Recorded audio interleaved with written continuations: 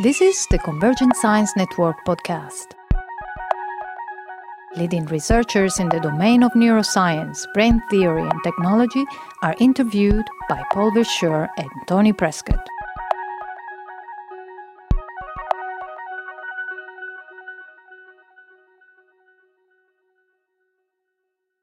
This is Paul Verschure with the Convergent Science Network.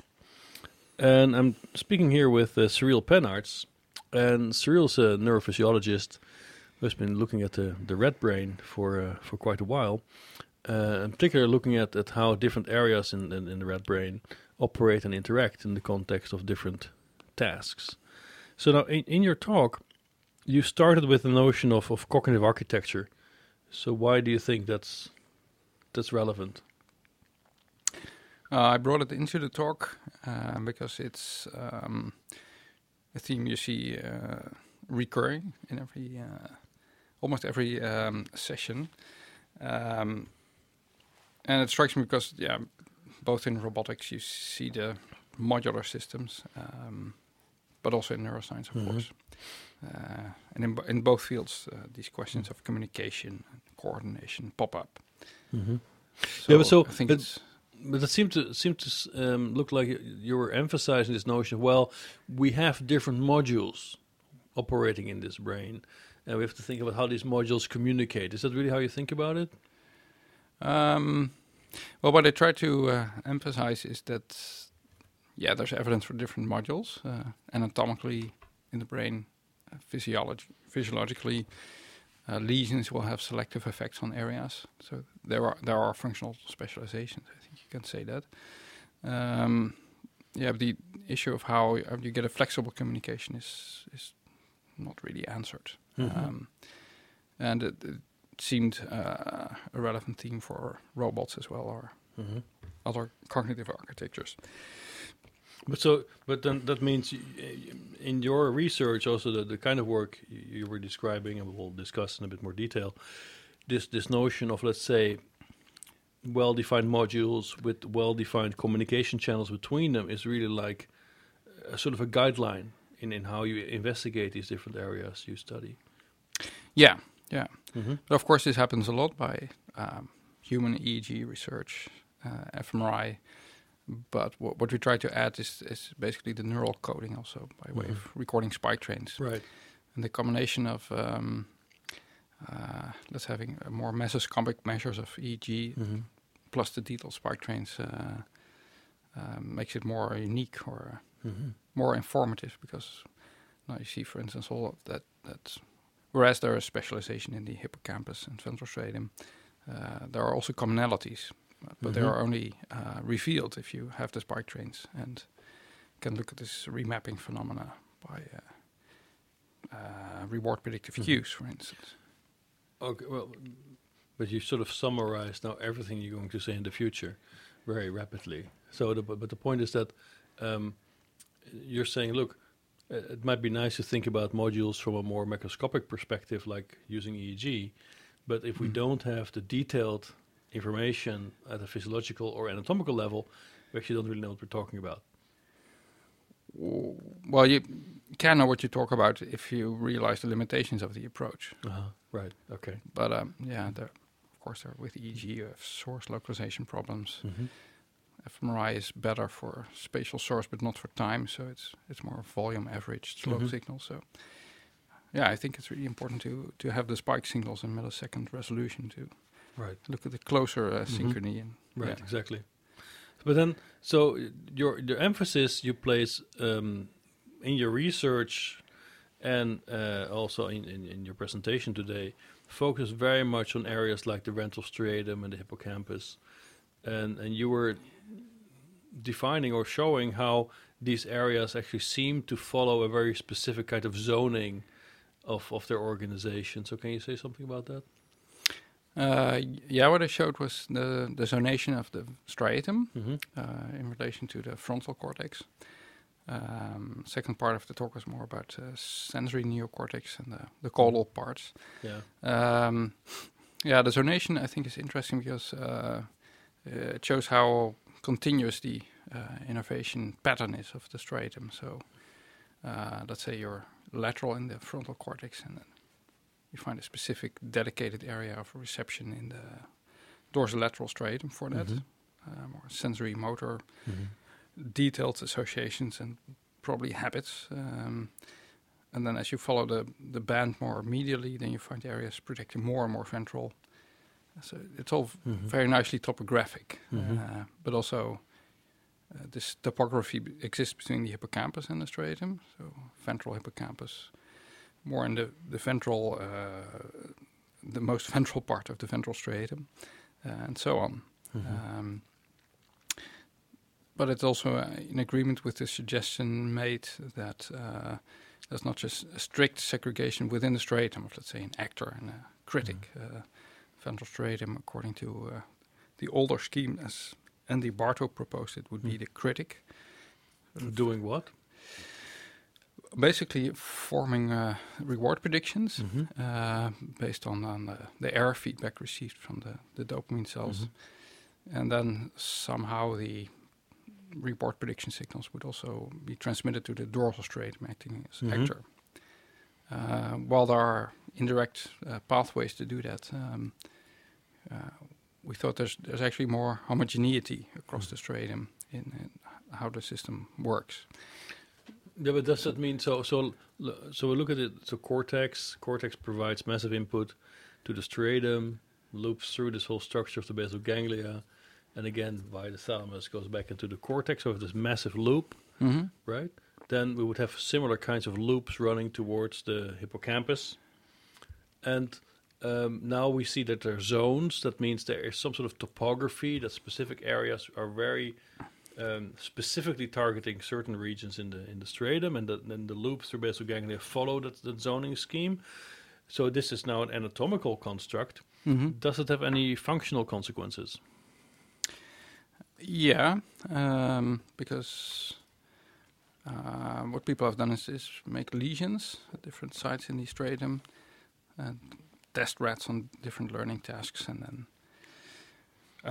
there's evidence to suggest that indeed you have most sensory motor coding of, let's say, very detailed motions like arm movements in the dorsolateral striatum, whereas this area when lesion is also impaired in stereotyped arm movements or habits. But if you go more ventral, you find specific impairments of the association between action and outcome. So it's more like making the head movement for reward. That kind of association is not properly made. And eventually you have more influences of specific cues, like lights, coffee cups, etc. Okay. And then also space, or spatial becomes important. So it seems to be a whole stream of information that differs in its content, but the computational principles we think are the same. Because, right, for instance, if you lesion the ventral striatum, you would lesion the critic. But in rats or other animals, the dorsal striatum can still learn despite the absence of a ventral striatum. Right. Okay. So, But then, before we get to the actor critic criticism, so what you're saying is, look, we have these loops, these cerebral basal ganglia loops. They have specific qualities. It can be action, it can be cue, so sensation, it can be value or internal state, motivational state, or space. How many of these qualities do we have, do you think? you mean qualities as dimensions of? Well, yeah, or different modalities if you want. Yeah. Like we have cue, action, motivation, space. What's missing from this list? I don't think we miss very much. Sometimes you could use time as a cue, sort of internal time when to expect a reward. But usually time is accompanied by distinct signals going along with it. But we also know now that the hippocampus, when time is relevant for a task, can encode moments of time or little episode moments. So that could also be a mechanism to transmit timing information. Yeah. Okay, so if anything is missing, it would be time. And then it's not obvious that time would be looping through these structures in the same way. Right, not as it is in the hippocampus. Yeah, the striatum or basal ganglia are probably important for the perception of time or the estimation of time, because drugs that typically work on striatum, like amphetamine, also change the perception of time. Cannabinoids, etc. And that might have more to do with these ramping responses that you see in the firing rate. So when the animal is in a situation where he expects some cue to appear or reward to come, you will already see cells increasing the firing rate slowly until it finally happens. And you believe that's an intrinsic property of these cells or of this structure? Of the loop, yes. Yeah, but this goes with the cortex. But where's this time? Where's the clock? Well, it's possible that there are pacemaker cells somewhere, but it's not so likely. The dopamine cells have some pacemaker properties, but then the firing of those cells is also variable, and they burst and reset. But it's more likely to be an emergent property of the whole circuit, I think. So it's not the cerebellum or so. Cerebellum is supposedly important for timing, but also in the very fine time domain. Striatum might be more for longer stretches of time, like seconds. No, but that's the beauty then of this scheme, that you that you didn't consider, and we have to find out why, but that in some sense the striatum gives you a beautiful event-based system with these different modalities or qualities that it processes, while it can then by using the cerebellum, which is still about 60% of your brain, get high resolution time signals. Because you know the cerebellum's timing precision stops at about 1 second. Right. So you might have a dual loop, right? That you have sort of an event stream across basal ganglia, hippocampus, cortex, and then a real-time high-precision stream, an interval stream over cerebellum. Exactly. Yeah. Would you buy that as an explanation of time? As a mechanism for timing, yes. Yeah, timing of movement. No, but also timing of these ramping responses, right? For expected rewards, for instance. Yeah. I don't know how that would work in the cerebellum, but do you know that, if you, let's say, you train animals or humans on a sequence of movements like finger tapping, but now you change one key of the instrument, and you make it hard to press, then the cerebellum cells would notice that, and you have to adjust the strength of your finger tap on that. Right. And similarly with timing issues. So, but it sounds quite likely that cerebellum there is for the fine timing and the. No, but this sort of little discourse or detour, if you want, was interesting to see whether notion of cue, action, motivation, and space would be the four main domains, or whether we missed something fundamental. And now, at least we invented a story, the two of us, that would, in some sense, suggest that we could leave time out. We don't need to include time in those qualities. So. Yeah, at least not by a separate structure. So, yeah. Exactly. But I do wonder, how the cerebellar timing is coupled to the corticostriatal timing. Somewhere the thalamus is in between. Sure, no, but there are dense projections between these structures, right? Yeah. But okay, this is outside a little bit of what you were presenting today. And also, I don't think you ever measured from the cerebellum, did you? No, that's right. No, okay. So it's a very global knowledge. It's never too late to start, you see. But then, okay, so now we have this idea of the zones. That's good. We have the four qualities. And now the key point you made on the basis of that is that, look, these loops with these varying qualities also carry, if you want, motivation in one of these loops. So why separate action from motivation, or why separate value now from action, as you might do in an actor-critic system, right? It's more a distributed solution, where if you want, value and action are both processed on equal terms in some sense. Is that how you think about it? Yeah. What you always see, no matter what task the rat does or some other animal, you'll always see this tessellation of sequence. That's also in the orbitofrontal and medial prefrontal. So every little element of the task is basically coded. But then what to do with that? Well, we regard that sequence as a scaffold to which you can associate things like reward value, Mm-hmm. which would mean that, in a sense, at the striatal level, you attach a weight to a particular action as being important because it's reward predictive or predictive of an outcome. Mm-hmm.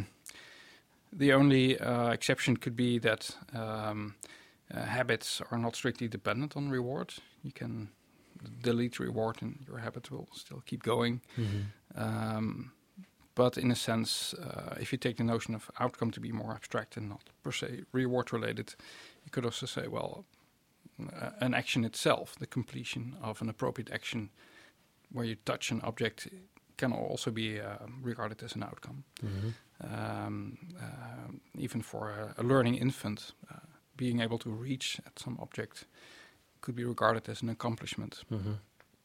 But the one thing I don't understand fully is that you're saying, well, you could attach reward to single event, like you have this tessellation of the response, like it's sort of you're engaged in a task. Here I am, I'm the rat, I'm pushing all these levers and whatever.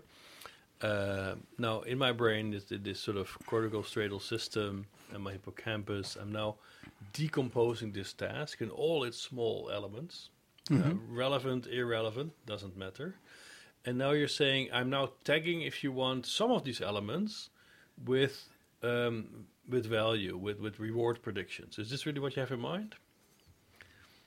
Yeah, basically, Okay. yes. Where, of course, if we train animals, the animals are trained in such a way that they will only do or perform these tasks if finally some reward is coming. Sure. So in a sense, we don't test for real spontaneous behavior or behavior where there's no reward at all. Uh-huh. In the end, somewhere there will be a reward. So in that sense, the sequence that you see might always have to do with the final outcome. Right. But now tell me, well, where's the site where this engram, so this memory trace of action reward is established and maintained? We don't know, but probably the corticostriatal synapse itself could be a good site for that. At least when it comes to associating, for instance, place to reward, or cue to reward, or actions to reward. Because then we have only to suppose that the hippocampal cells or the subicular cells, subiculum, project to the striatum. They do. We know that there is plasticity in that connection. The fibers are glutamatergic. So in a fairly straightforward Hebbian way, given the effect of reward feedback, there can be a plasticity going on. And this lines up with the evidence, for the behavioral evidence based on lesions and disconnections. So if you lesion the striatum in that loop where you have the place representation in the striatum or place processing, you see this system compromised, or you see this behavior compromised. Right, yeah. So if you lesion, in this case, the part of the ventral striatum which receives most of the hippocampal input, then you lose your place-reward association, or at least it's not behaviorally expressed. And if you lesion the hippocampus on one side and this ventral striatum part on the other side, it's also lost. This could mean that place-reward association is still stored somewhere elsewhere, but at least the behavioral expression is lost. So there's no translation into invigorated actions.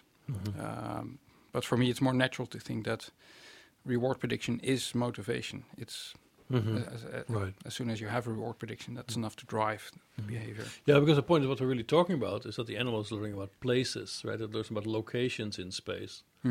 And it's also associating, let's say, these reward predictions to locations in space or to some cues in the environment. But it can be either of the two. Yeah, or both. Yeah, yeah. But does it also mean that if you interfere with plasticity specifically in this place system of the ventral striatum, that you then also don't see any acquired place preference?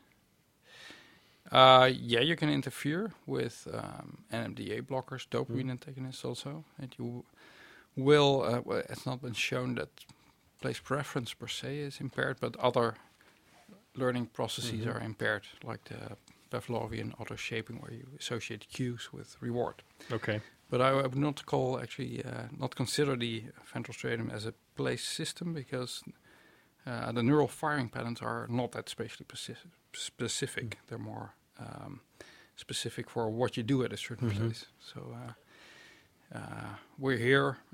If you want to get coffee, you have to get out of the room. So when you get up, there will be striatal cells firing, but that's relating to your action. And, if you would get the coffee by going in the other direction, they would also fire, or there would be other cells firing. Yes. Yeah. So these were these experiments you have been doing in this Y maze, right, where the animal could find reward at different sites. Reward locations were indicated by a cue light, and then the animal should just wait for this cue light to appear, and then it could go out and find the reward or not.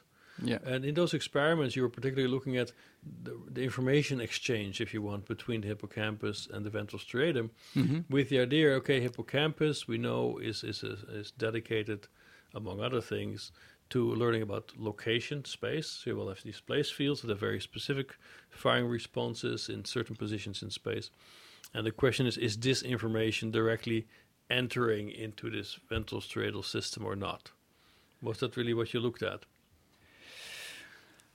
What I presented was not directly about the communication in terms of whether that's involving oscillations or so, but let's say at the level of correlation between these structures. Yeah, certainly. Yeah, well, to buttress it, story, you would have to present, let's say, cross correlations, or previously we looked at these replay sequences during sleep, where you do see actually hippocampal place cells firing first, and then the reward action cells in the striatum. So you have to do these tighter correlations in the spike patterns. No, but what I'm after is that I thought that what you were after was to say, okay, ventral striatum has a response that's maybe action dominated, but it has a spatial component, right? It's not devoid of space. And whether this space, the specificity for place in the ventral striatum was in some way dependent on the hippocampus or not. Yeah, but that's really a minority of cells that have this spatial specificity. Okay. It could arise, on the one hand, by very sparse firing, so it's kind of an undersampling problem where some of the spikes happen to end up in more in one of the chambers than the other. The other possibility is really that you have some kind of heritage of the place cells. So. But at least in a setting where you eliminate the local cues and you make the behavior dependent on path integration, we think it's more that the ventral striatal cells take the hippocampal input and translate it into a current reward prediction and base their actions on it. If that action means initiate an approach to a goal site, then that will generalize across all the chambers in which to make that action. So it's not really spatially specific. It's not, So it's really more policy dependent or action specific. It says, look, right, when I see this light to the right, I turn left. That's a great thing to do, and I will do it wherever I am. Right, exactly. Yeah. Okay. Yeah. But now the other thing that you observed, which I found very curious, is that there was a modulation of the size of this place field in the hippocampus by reward itself. Yeah. So what we saw is that these 9 reward sites tend to have occupancy of micro place fields, whereas you don't see these micro place fields in the bigger non-rewarded compartments of the maze. How do you explain that? Well, on the one hand, they're extremely relevant sites, so it's really important for the rat to know where to stick your nose in precisely. So a finer spatial scaling could be very useful. And it's also coupled to more specific small-scale behaviors. For instance, licking while you approach the site. The rat would have to stop. That's already a deceleration motion in a small stretch of space. Then the licking behavior, then waiting for a certain while before the reward comes, and then licking. So it's actually a lot happening. Which all probably has to be coded somewhere. So you're saying if we would replot place field size versus something like behavioral complexity, Exactly. it should give us a fairly uniform curve. Yeah, right. Okay. Complexity on the x-axis Yeah. and the inverse of size on the y-axis Exactly. will give you a straight line. Yeah. Pretty Okay. much, yeah. Is that a known feature of these hippocampal place cells? No, not really. No, Mhm. no. So there have been studies that showed a greater density of place fields around important sites, like the hidden platform in the Morris water maze. Attract more or less more place fields, but it could be that this involves the same phenomenon. So if you have a broad coverage of the space by big place fields and coverage by small place fields, if the sites are really relevant, then you end up with a higher density of place fields. Right. But now the other thing that was interesting is that there also seems to be a correlation between the peak firing rate in the place field and the size of the place field, right? So that's also there. Apparently, the larger size of place fields also gave you higher peak frequency than the small size place fields. I mean, are these kinds of correlations intuitive to you, or does this make sense? We haven't systematically looked at it. It could be the case, and you would have to go through the entire set of cells to see if there's a relation. It does make a little bit of sense in the sense that the way you define a place field, or when you plot a bright yellow spot, is somewhat correlated to the absolute firing rate. So if a cell sort of has a dynamic range from 0 to 20 hertz, and the 0 is kept for most part of the maze except in one chamber, then it's more likely that the cell passes the threshold for the place field more easily, so to say, utilizing the entire dynamic range. Right. So now the other thing that you mentioned is that you have this notion that there's something like a state transition occurring in these neurons, both in hippocampus and ventral striatum. So what does that really mean? I think the interesting aspect about it is that it's a global population measure, so there's no single cell that easily dominates such state transitions, and yet they are coherent because you see them happening in a lot of cells. At least there are marked firing rate changes at the point of state transition or close to it. So it seems to be a population phenomenon that both works in one structure and the other. And then the most interesting is that those are correlated also. So yeah, but I don't really understand the phenomenon. I mean, so here you have your recording of large numbers of cells, and how big is your pool of neurons you're doing this analysis on? This Y-maze data set is about 600 neurons. Okay, so it's plenty of neurons, right? And now you are sorting these neurons on a specific metric. Right, and that then gives you this notion of phase transition. But what's this metric on which you sort your neurons? Yeah, so basically, if you would have 10 cells, you make a 10-dimensional space, and then you plot your spatial bin firing rates into that space for all the 10 neurons, and you cluster it basically based on.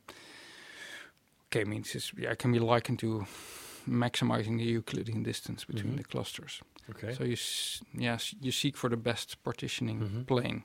Okay. And so that's what you do, but remarkably, it's not some kind of arbitrary cut because the cells are visibly sensitive to it. Not all of them, but I would say a majority of the cells do react in advance of the state switch or have a reaction afterwards. But we would have predicted here that an event like the Q flipping on, might have some effect on the hippocampus, but would be more strongly felt at the ventral striatal level because our psychological colleagues would tell us, it's the amygdala that does the transmission of this motivational cue. So it's a bit of a surprise to see that the impact on the hippocampus is that big, whereas it does not disrupt the finer spatial code.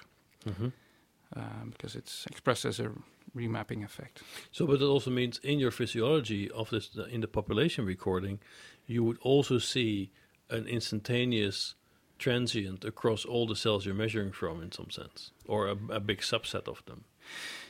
Yeah, but if you just look at the plain recordings as they're going on and the rat is doing its task, it might not be that obvious because it's very hard to listen to all these tens of neurons at the same time. Right, exactly. So that's why it's handy to have this algorithm to do it for you. And yeah, I should also emphasize that it's not only the cue lights that do it, so that there are sort of a strong trigger for a state switch, but you also see significant enhancement of the switches when the rat enters a chamber.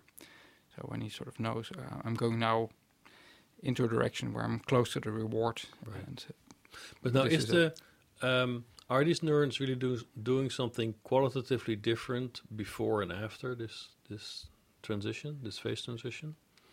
Like they change their average frequency, or they shut off completely, or they turn on? Yeah, sometimes they switch off completely. So there are some cells that in one state have a place field and the other state not. But usually it's a bit more subtle. So you would, for instance, have a gain modulation of a factor 2 or so, or 3, and sometimes a shift in the place field. So and also at the ventral striatal level. So the upshot of this is that we shouldn't only look at single cell detailed coding, but also have the global population picture, which says, okay, there's another type of coding change going on. Which, right, exactly. Yeah. But then, what's your functional interpretation of this? The functional interpretation would be to say, well, there's again this scaffold, you might say, of basal coding, and in this hippocampus, in the spatial task, that is a spatial layout. But then again, you can attach or associate events on top of that, which do things to your basal code. And same thing for a comments. Yeah, but if you think about it, it makes sense. I think because for an episodic memory, it's very useful to have a sort of basal spatiotemporal framework onto which you can tag important events that need to be remembered. So in other words, it's kind of handy to have a scaffold to build your memory on. In the artificial way that Romans had a memory art, they imagined themselves walking into a house and storing things in caches in the wall or behind doors as a way to remember. And maybe that could be a metaphor for how this scaffolding mechanism works. Okay, but then you see this, what you call a phase transition, as a signature of this kind of, let's say, attaching specific cues into that scaffold. Right. Yeah. Or is the scaffold itself? The scaffold in the hippocampus here would be the basal spatial coding, the rate maps and place fields of all the cells.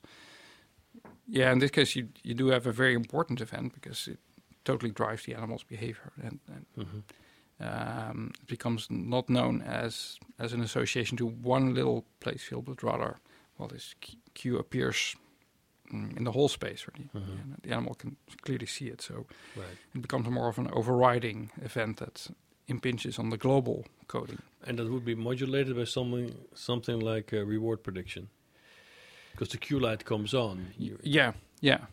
We don't know how that would happen. It could be driven by the visual system, which initially takes in the visual information, but at some higher level of visual processing says, this is a reward predicting cue. Right. Could also happen at the prefrontal level or at many places, actually. So now you observe this what you call phase transition. I'm not sure if phase transition is a good label, really, but okay, let's keep it for now. You see it both in ventral striatum and hippocampus, two areas that are densely coupled. And you also looked at the cross-correlation of these events. So what did that tell you? The interesting thing there to see is that the state transitions although they are computed only locally for each structure, are still correlated with each other. And it could be at least partly externally driven, because the queue event occurs at one moment and could trigger state transitions in both structures. But apart from the queue events, there are also lots of more spontaneous transitions, which do appear still to be highly correlated. So it doesn't mean per se that the hippocampus switches first and then predicts its altered spike patterns to the accumbens. It could also be indicating that these state transitions are a more global phenomenon, also involving other cortical areas like prefrontal cortex. But then how about, so an alternative interpretation is that they say, well, look, the animal sits here in this Y maze, there's nothing better to do. A cue comes on, and I just have a non-specific attentional effect, orienting response, because something changed in the world. So it's not specific in any way to the task, to reward prediction, just something changed in the world. I have a non-specific attentional effect, and that's this highly synchronized phase transition that you observe. Let's see. Well, we don't have some other secondary kind of cue that would signal that rest still has to do something else. And we don't have a way to probe whether this is selective attention. So, it's possible. But, if I would talk here about a motivational cue that subsumes attention, it's sort of a change in the animal state, motivational attention state. One thing, so you would predict, if you would switch a cue light that has never ever been coupled to reward, so it's a neutral cue light, you should not see this phase transition. It would be very hard to have it totally neutral, because a novel stimulus is also interesting or either scary or interesting to explore. Not equally. It should not be equally leading to reward predictions. Yeah. So that means, especially the phase transitions in the ventral striatum should then be sort of not there, because there are no sense of reward. Yeah, this would be an interesting experiment. You could say, well, I'm taking a second cue, maybe of a different light, or a sound cue that is loud enough. And at one point it's null, but then you keep on repeating it with the same loudness, and the animal learns to ignore it because it's irrelevant. Yeah, and then see what happens. Yeah, that would be the control test. Experiment. Okay. But I would predict that if there's this learned irrelevance about it, that the state transitions at least become weaker or less frequent. Right. Yeah. Sure. Yeah. Okay. So now we have this idea of the transition. But the other thing that made me worry about an alternative interpretation is that the latency that you saw between the state transitions in hippocampus and ventral striatum appeared very short. They seemed really practically synchronous in this change of their overall dynamics. And then I could argue, well, look, that's a perfect signature of a non-specific attentional global signal that sort of engages all these systems in parallel with zero latency difference between them. Right? So have you worried about that? We did try to define our bins on an even finer scale. But we also found that this estimation of local firing rates works best in, let's say, a resolution of 100 milliseconds. If you go below it, it becomes a little bit messier and more noisy. So we can actually only say that these joint state transitions occur with a resolution of around 100 milliseconds or a bit less. And that's not enough to say whether the hippocampus would really switch first and then the accumbens. But actually, you could check this in the data you have, right? We could do more detailed analysis, for instance, using more single spikes or count the number of spikes per theta cycle or so as the rat moves along. Because the expected latency, the loop as you described it is CA1 subiculum in the hippocampus to your ventral striatum, right? And then you have a latency, transaction latency in that projection of about 25 milliseconds. Mm-hmm. So that means you would expect a very specific patterning of this phase transition if this is the projection that's actually engaged. Yeah. Of course, at the level of the stratum, you will have easily converging activity from the amygdala, prefrontal cortex, and thalamus. So in a way, if there is striatal firing, the correlation to hippocampal activity might be partial. Okay. But you can do this, basically. Now look, but in some simple-minded view, you could say, well, if the source is in hippocampus, then this is the latency you should see. This is yeah. Would it be? We could certainly try to resolve that at, let's say, the time scale of, a theta cycle is actually around 100 milliseconds. But it could be maybe happening also in the gamma cycles, so more 20 milliseconds or so. Maybe that works. But would such a post hoc control now still be worth your while, or you think this is really doesn't matter anymore? This story is done now. You move on. Well, the analysis as we did it now, especially Jaden Jackson, was already quite extensive, but more trying to tease out whether these state transitions really correlate to a motivational change or motivational attentional change of the animal. Right. So the additional analyses he did were more directed at finding out whether, for instance, the chamber entry makes a difference in the state switches. What's also interesting to see if that the animal, I didn't show the data, but if the animal approaches the reward site, then actually the state transitions, the rate of switching decreases in the accumbens. That might be because the network is converging to a stable state of let's say, solid reward prediction. You know, you're there, you made it, and now you can stop. Right, exactly. Whereas in similar non-rewarded behaviors, where there's an intertrial interval, no cue, the animal makes the same approach, you see a higher switch rate, as if it also reflects uncertainty or, let's say, ambiguity in the system. It keeps on flipping back and forth. Okay. Yeah. So now the next part, so now we have a bit of an idea how this ventral stratum hippocampal system might be combining, let's say, value reward information with information about space and cue. Okay. But and in some sense, indeed, what you in those experiments didn't look at in too much detail was really how could these components of the nervous system, these modules of the nervous system, really exchange information. So that was sort of the next part of your presentation, where you actually emphasized very much this notion of neural oscillations and spike coherence, so very much a dynamics-oriented perspective on communication. Yeah. So what are the main considerations to sort of actually look in that direction at this sort of intermodule communication, and not just at, let's say, rate coding? Okay, yeah.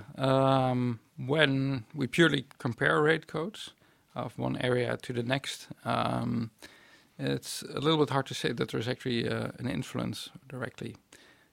In the way of a phase relationship or a cross correlation could be done at the spike level, but usually within an area, let's say pyramidal cell and interneuron can have a very tight cross correlation, but between areas it becomes easily sloppy or not so well defined, the delays and so on. So I do think that the oscillations are an interesting way of looking at the communication mechanisms.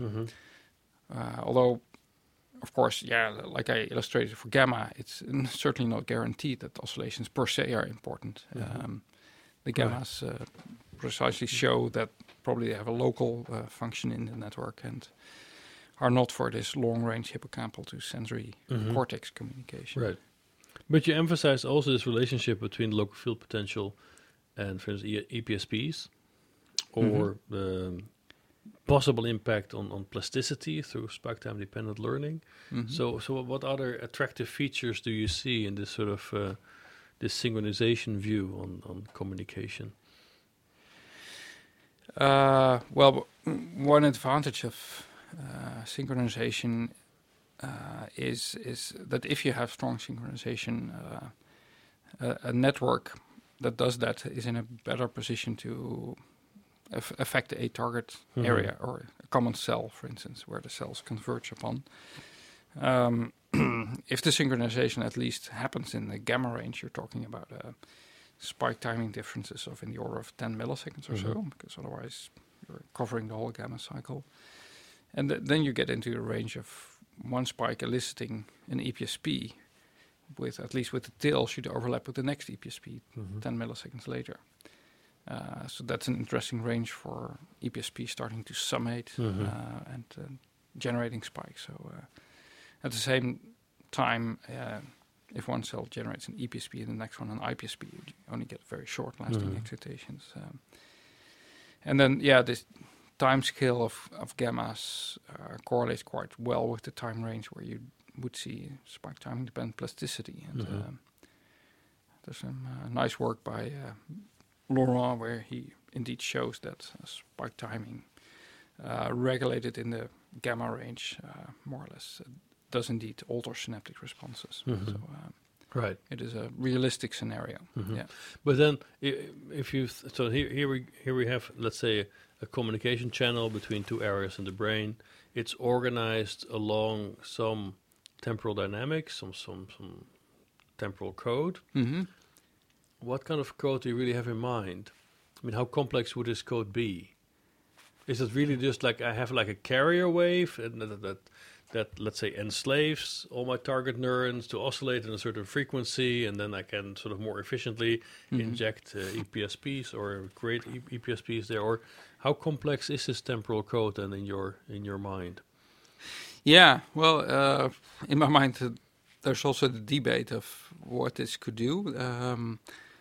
On the one hand, gamma oscillation or other oscillation could be useful to bring the notion of iterations into the system. So we say we make a processing step, all the local neurons interact with each other and recompute their firing rate at the end of the cycle.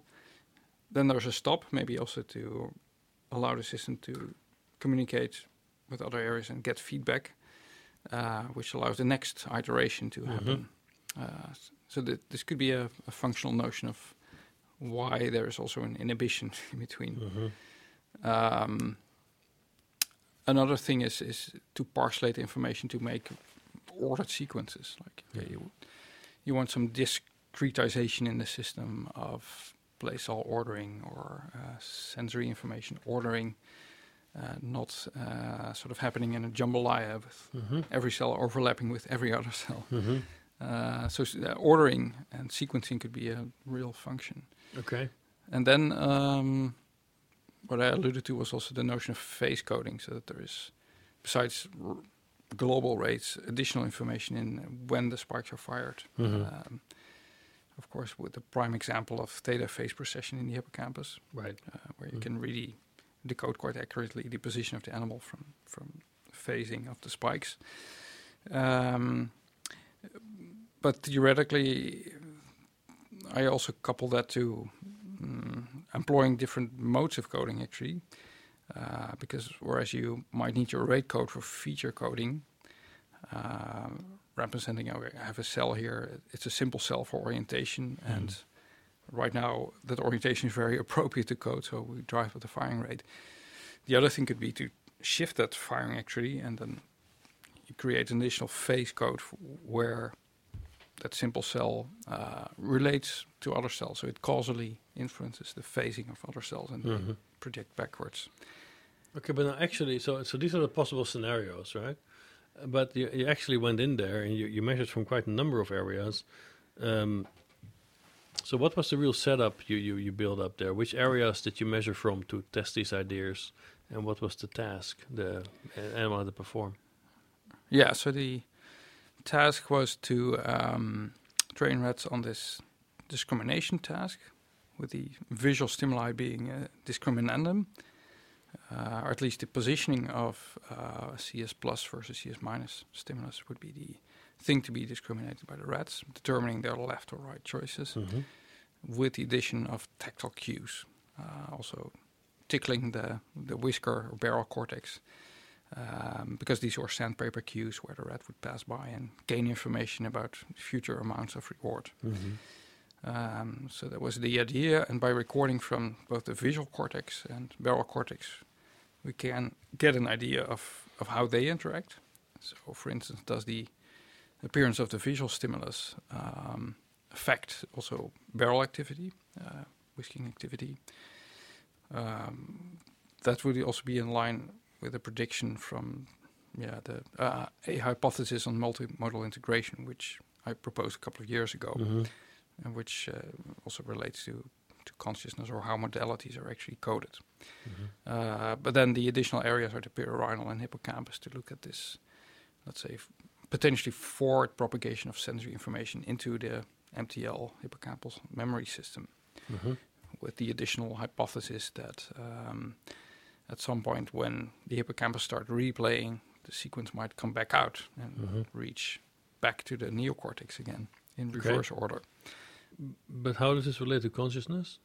Oh, this last part does not. No, it does not. No. Okay. Well, indirectly perhaps because if we would accept that, let's say, notions of recognition are also part of your conscious experience, then things like perirhinal feedback to the neocortex could be very relevant. But I would also maintain that if you lose the hippocampus, you're still conscious. So Right, exactly right. Yeah. So now, the point is that now we have, you looked at 4 areas, right? We have the somatosensory cortex, CA1 in the hippocampus, you have primary visual cortex, and you have perirhinal cortex. Okay, and they also cleanly organized in an anterior-posterior axis, right? So I guess you also did it on purpose, so you can actually measure from them in a reliable way. So now, then you developed a new measure that helps you to sort of look at these phase relationships between these different areas, which you called the WPLI, the Weighted Phase Locking Index, which looked very interesting. And then what did you find? Okay, well, yeah, so I confined the story today to gamma rhythms, which are these high frequency, roughly 40 to 80 hertz oscillations. Well, the first point of contention is to what extent the somatosensory cortex generates the gammas. Visual cortex is less contentious. We find that there are clear gammas. They're enhanced during active behavior. This might correspond to active or passive whisking. And in addition, the gammas are quite local, so at least the coherence of different field potentials is high within the local area of the somatosensory cortex, but not, let's say, somatosensory to visual coherence is almost non-existent or very low. And the same for perirhinal somatosensory to hippocampal. Whereas if gamma would be really a central mechanism for communication between all brain areas, sort of in a very global brain-wide fashion, this would not be expected. Were you surprised by that outcome? Did that surprise you? Not really, no. Not really, because, on the one hand, there have been previous findings on interareal gamma coherence in the visual system. But not all of those studies corrected for potential volume conduction problems. A lot of studies did not have the spikes in there to show that the gamma is really local. Local cells are entrained to it. And so there are all kinds of ways to buy out of this idea of global gamma synchronization. But, our findings do not contradict sort of short-range synchronization. Right, exactly. Now, I think this is the key thing that you observed, right? That in all these areas you measured from, you found strong local coherence in gamma. So that means the neurons you're measuring from are all happily firing together in a gamma range, right, at some phase relationship to each other. But you do not find a similar coherence between these areas. Okay. Right. Yeah. So there's a positive control. The areas do have gamma, but not with each other. Yeah, exactly. But so this raises a number of interesting issues because so how do you then look upon this? Let's first look at the areas individually. So if you compare, let's say V1 with somatosensory or perirhinal or hippocampus, CA1, is that dynamics in the gamma range really very different between these areas? Between the somatosensory and visual cortex, not very much. No. They both have similar gamma range. They show good phase locking. In the hippocampus and perirhinal, the theta becomes very strong. In the slipstream of theta, you also see beta, which is roughly double the frequency, so 1620 hertz. So there are clearly different things going on.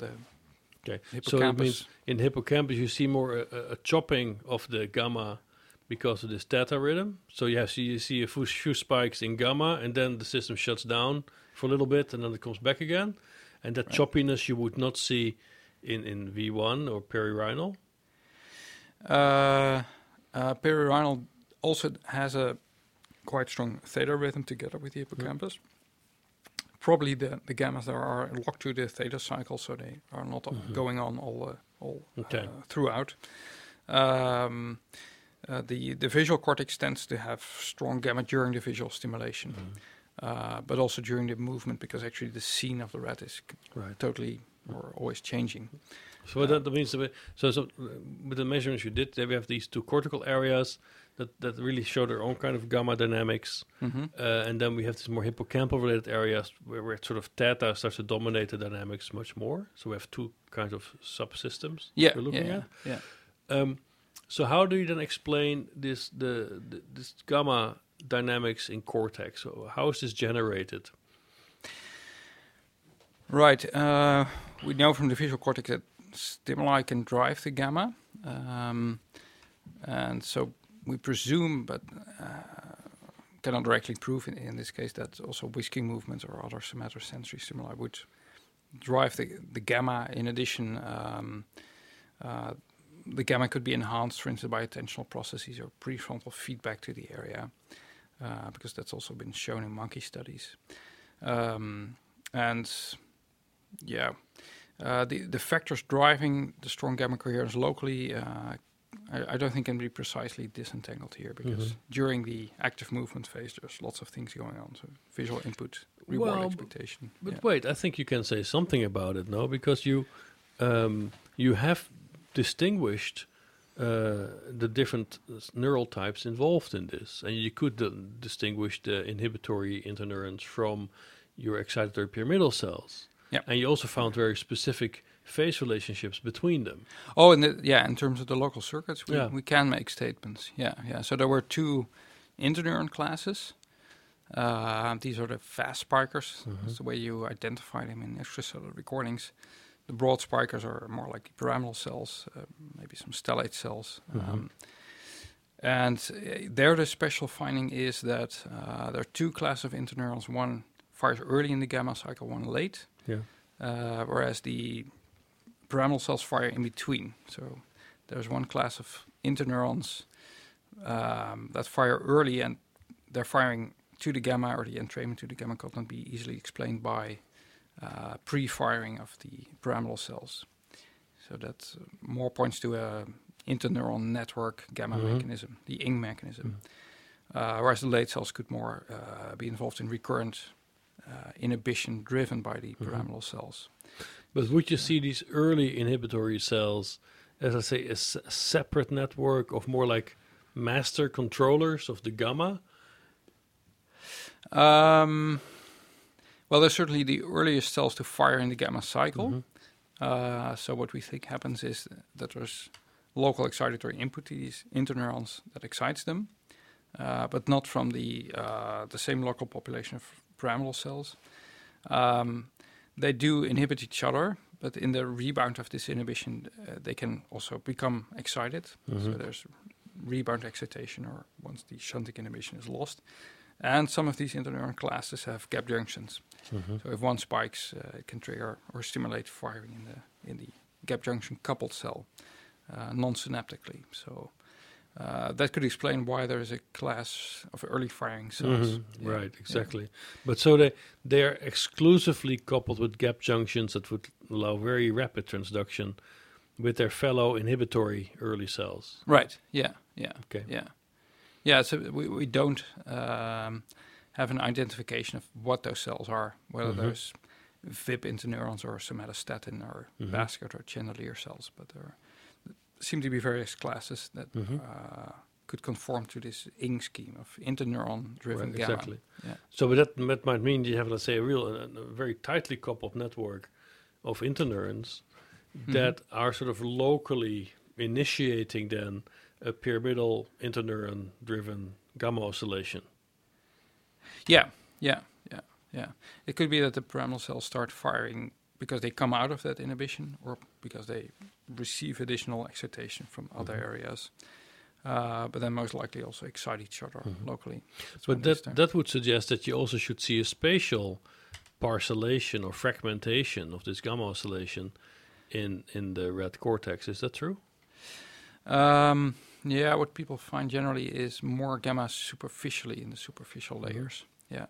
Right. Here, I have to say, we did record also deep, and there you also see some gamma, but these were not laminar probes, so we don't have an exact identification of Right. the depth. So now we have learned a lot about local gamma, which is really cool. Okay. Okay, thank you. But it turns out it has nothing to do with your original question, because you wanted to know about interareal communication, which you believe will be in gamma, and it's not. It's at least Okay. a negative. Say, well, okay, it's No, not gamma. It should be something else. That's my question. So what is it? Yeah. I think there are two possibilities. We're now looking at theta and beta ranges for communication. Those seem to be working, especially for the hippocampus pyramidal system. But sometimes during some behavioral phases there, we see beta coherence with the sensory cortices. Right. So maybe we're looking in too high a frequency range. It could also be the case that the really long range interesting stuff is in desynchronized assemblies. Because conscious processing goes on in a largely desynchronized EEG state, it's not a given that it should happen in an oscillation mode. No, this is an interesting consequence, right? Because maybe by looking for synchronized states, they're maybe not as ordered as a rate code, but they are fairly ordered, and maybe that's still not the way to think about it. So if you really have to make a bet, do you think you're going to find any kind of informational coupling at lower frequency ranges? Do you think that's really plausible? In terms of phasing, that could well be. In a way, we see that in theta phase precession.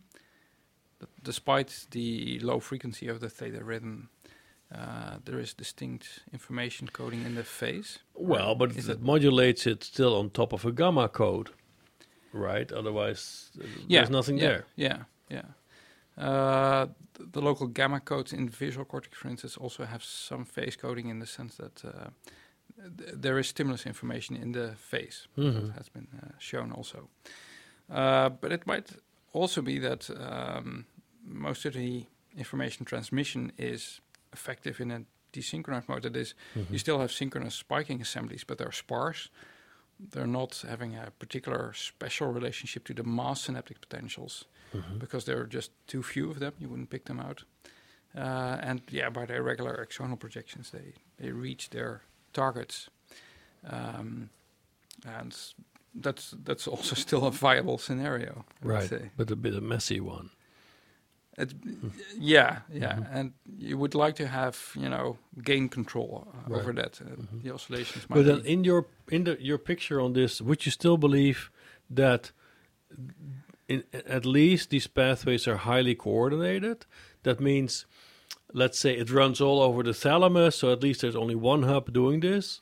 While on the other hand, when we earlier talked about the ventral striatum or hippocampus, you see they have convergent input from many different areas, right? So would you still think about some anatomical ordering of this very divergent phase code, or do you also see that as fairly open, like many different anatomical channels providing these kinds of codes to all parts of the brain?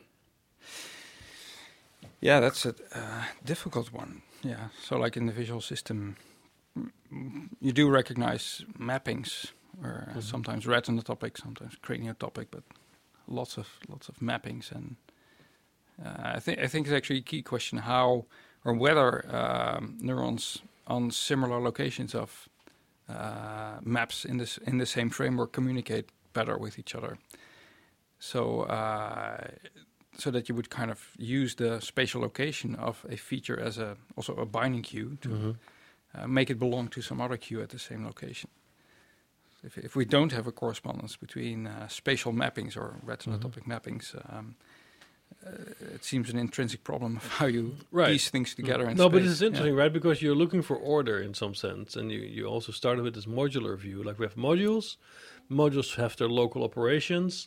They're encapsulated informationally. They have to be, otherwise it's not a module. And then in a very ordered way, they exchange information with each other. Like hippocampus might send place information to the ventral striatum, and the ventral striatum does something about the reward prediction. And then, you follow a very logical process there. And then you said, like, okay, let's see how then these structures really exchange this information. And then actually you don't find anything.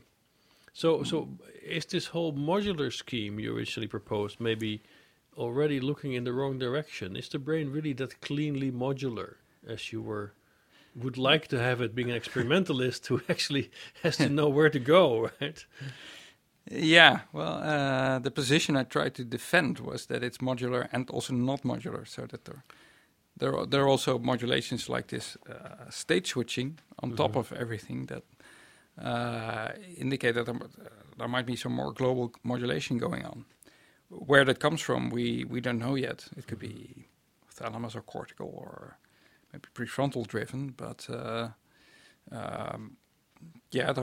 there are certain events in the system that can happen and switch multiple structures at the same time. What would such an event be? Well, in the case of the hippocampus and ventral striatum, where the cue, the light that switches on, would signal to the rat like, okay, you can go now. There's a reward to be obtained. And you could see the way that large parts of the brain and the body have to do with this reward acquisition. So you better get going and change your system. It could be that you do need a system that recognizes the relevance of the cue. This could be amygdaloid, prefrontal, maybe earlier on, perirhinal maybe.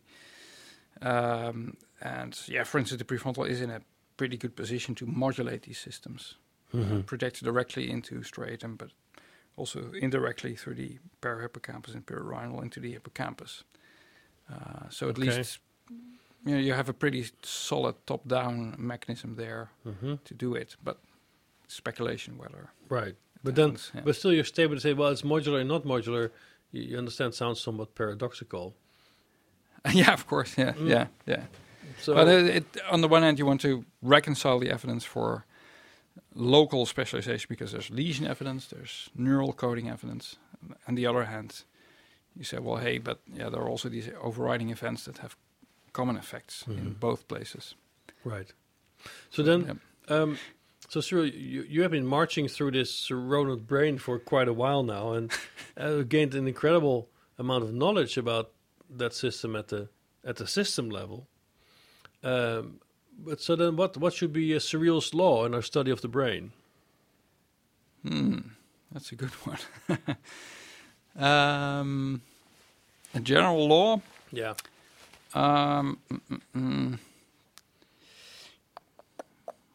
I think that anything meaningful that happens in the brain is a network phenomenon. That would be my law. Yeah. Okay, cool. That single cells that fire don't mean anything. They don't signify. You're not conscious of it. It just noise. Or at least we have to look at it from at a higher level, I think. Very good. Yeah. And then, so 5 years from now, I'm going to come up to Amsterdam, and I'm going to confront you with a hypothesis you're going to declare to me today. So what's the key prediction that you see in front of your mind's eye right now that you know you're going to have confirmed 5 years from now? That better be a very low-level, easy prediction. Yes, usually turns out another way. A prediction that could be confirmed in 5 years from now. Something ambitious and not something right? small, petty thing like gamma rhythm. Nah. Yeah. You can do better than that.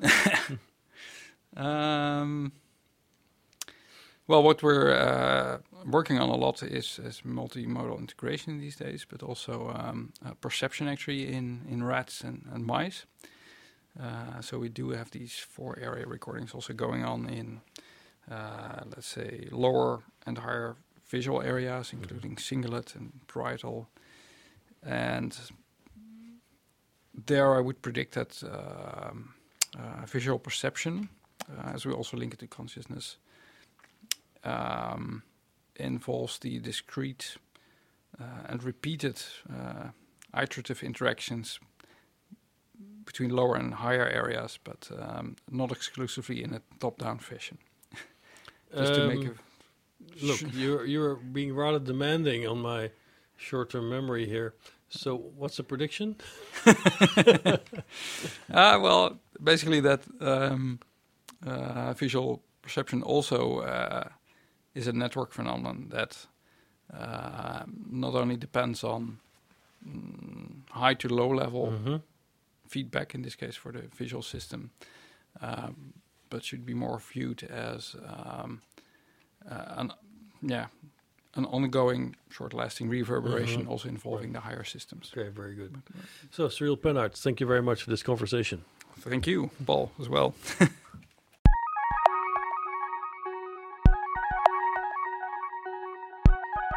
The CSN podcast was produced by the Convergent Science Network of Biomimetics and Biohybrid Systems, a project funded by the European 7th Research Framework Programme. For more interviews, recorded lectures, or upcoming conferences in the field of biomimetics and biohybrid systems, go to csnnetwork.eu. And thank you for listening.